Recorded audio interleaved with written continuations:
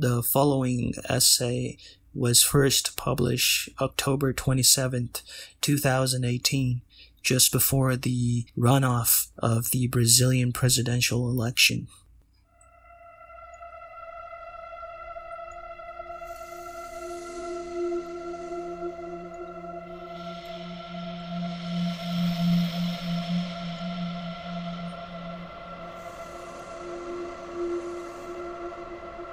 I have great friends who imagine we are in the midst of a historical process of overcoming a contradiction in which two opposing forces fight each other over the control of reality. I disagree with them. I don't believe in any of that. There are only two things I can discern from observing reality. The first one is that there is no direction besides the ones dictated by nature, with its physical, chemical, and biological laws, and we are a part of nature. The second one is that, for the most part, reality is painful for the living beings capable of feeling pain. I do not say that reality is bad and painful because of politics. It is bad and painful in relation to the awe in which beings are inserted since the beginning of time. I don't have a negative view of reality because I think there was an ideal model that was corrupted, but because everything is corrupted since the beginning, since the first thing that ever existed. We could say that we were thrown here in this life, and we spent all of it looking for some magnanimous meaning, be it metaphysical or material, but that meaning doesn't exist. I don't think we can conclude some teleology when we study human history. I disagree that there is a purpose or finality that will occur when we overcome all contradictions and there is harmony among men. We try to make reality a little less bad, and sometimes, in some places, we actually make it less bad, which is positive, of course. But there will never be a favorable end. It seems fantastical to believe that it will be so, even though this fantasy sometimes is incredibly sophisticated. I disagree that the history of man is the rational unfolding of the idea, the spirit, or of material forces of the world throughout a long process of overcoming of opposites, be them ideal or material. That means I disagree with Hegel and also with his critics and materialist reformers. The history of man, like the history of anything in the universe, may be mechanically determined, but it is not based on some universal reason that uses us to colonize the world, using us as its agents, something that would make us special, if only in a tortuous manner. History can be intelligible, we can comprehend it a posteriori, yes, but it doesn't behave in a rational manner, at least not in the manner dialectical thinkers from the 18th and 19th centuries believed. If there is rationality, it is completely alien to our presence, and we don't appear to be important individually or collectively.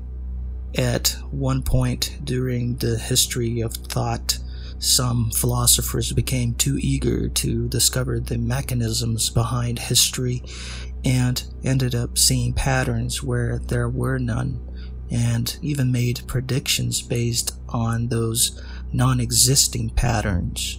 There is nothing that indicates that the historical forces push us in the direction of a favorable end for which we should fight and die.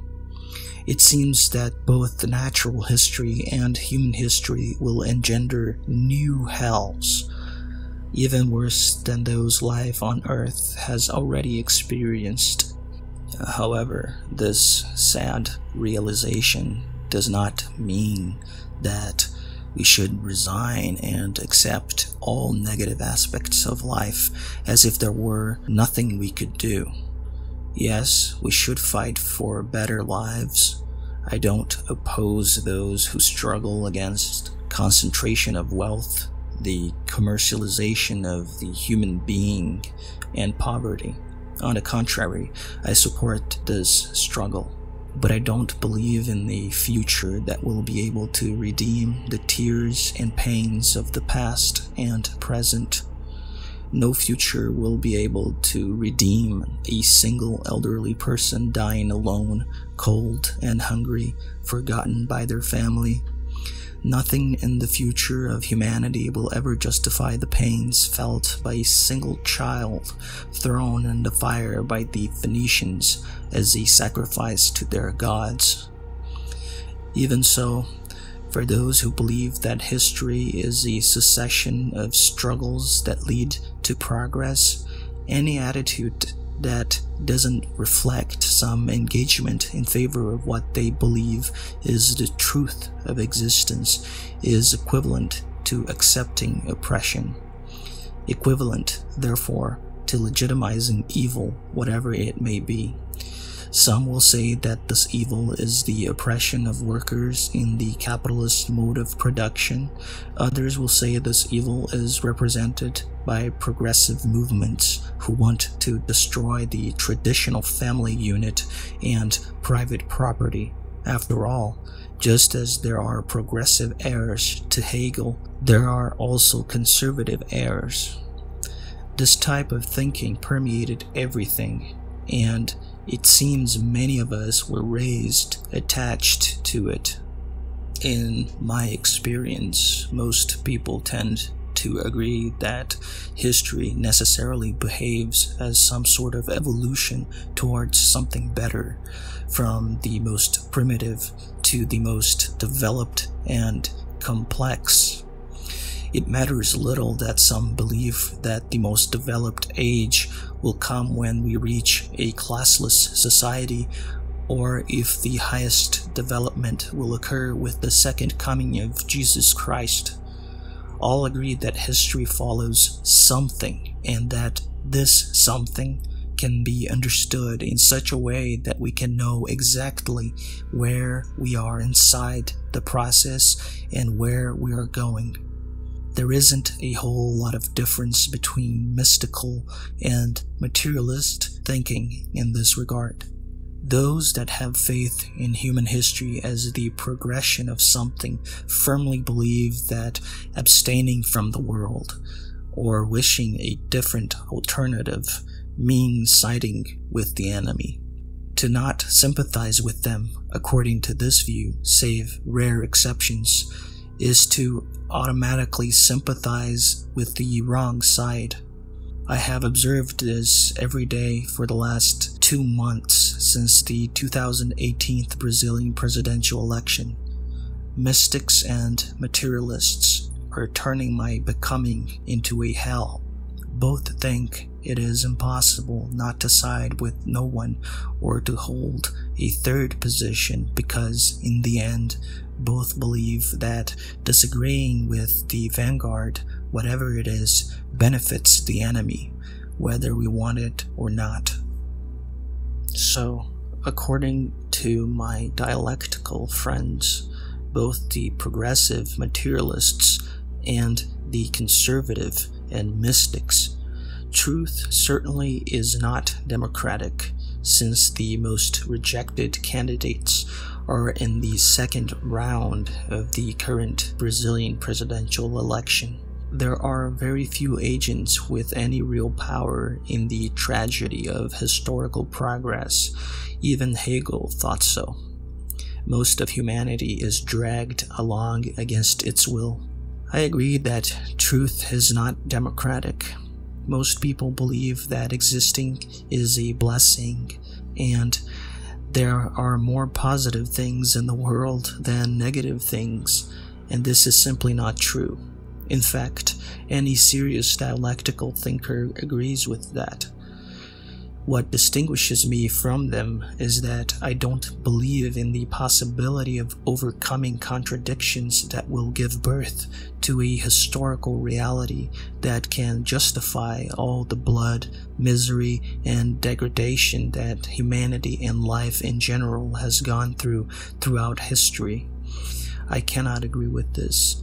No future utopia will ever justify the birth, old age, disease, pain, and death of a living being against its will. There is a citation I've been seeing a lot during this election that is being wrongly attributed to Dante Alighieri, supposedly found in his Divine Comedy. Quote, "The hottest place in hell is reserved to those who were neutral in times of great crisis," unquote. This is not in the Divine Comedy. However, in Inferno, Canto 3 or 3rd, Dante and Virgil walk in the vestibule of hell, a place that is neither hot or cold. There they found the angels that were neither faithful to God nor rebellious, and also the souls of cowards that were neither honored nor infamous in life. They are angels and men who were not accepted in hell or heaven. Their punishment is spending the rest of eternity in the antechamber of hell. There they chase eternally after a banner while they're stung by vermin. Being neutral is different than being a coward, and even more different than being convinced of a position that is not in accordance with the two great narratives or illusions of our time, which is the case I find myself. I don't agree that the left-wing party and its allies are the incarnation of a historical process that will free the oppressed. No, I think it is corrupt, disastrous, and irresponsible. It contributed to the growth of a violent right-wing movement when it polarized society even more, although that is not the only factor, nor is it the most important, of course. I also disagree that the extreme right-wing candidate represents the side of God in the fight against the forces of evil, corruption, immorality, and other fantasies his supporters believe. His success came after a political bet. His side saw that there were far more reactionaries among the Brazilian electorate than Brazilian progressives believed. It paid off, and he'll probably win Sunday.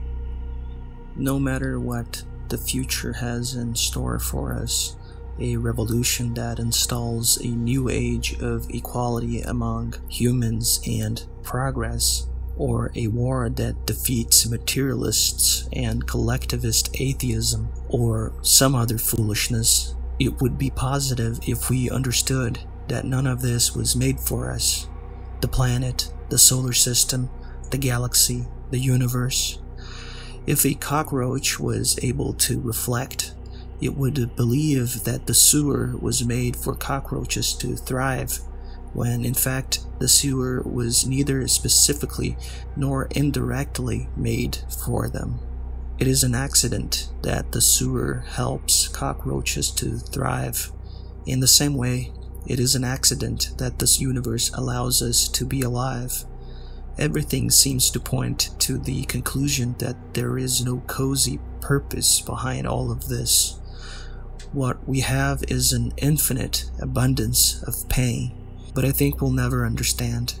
In the future, when the last human being is about to die, he'll probably throw a fit and cry, and like so many during our brief history, he'll believe that there should be something more.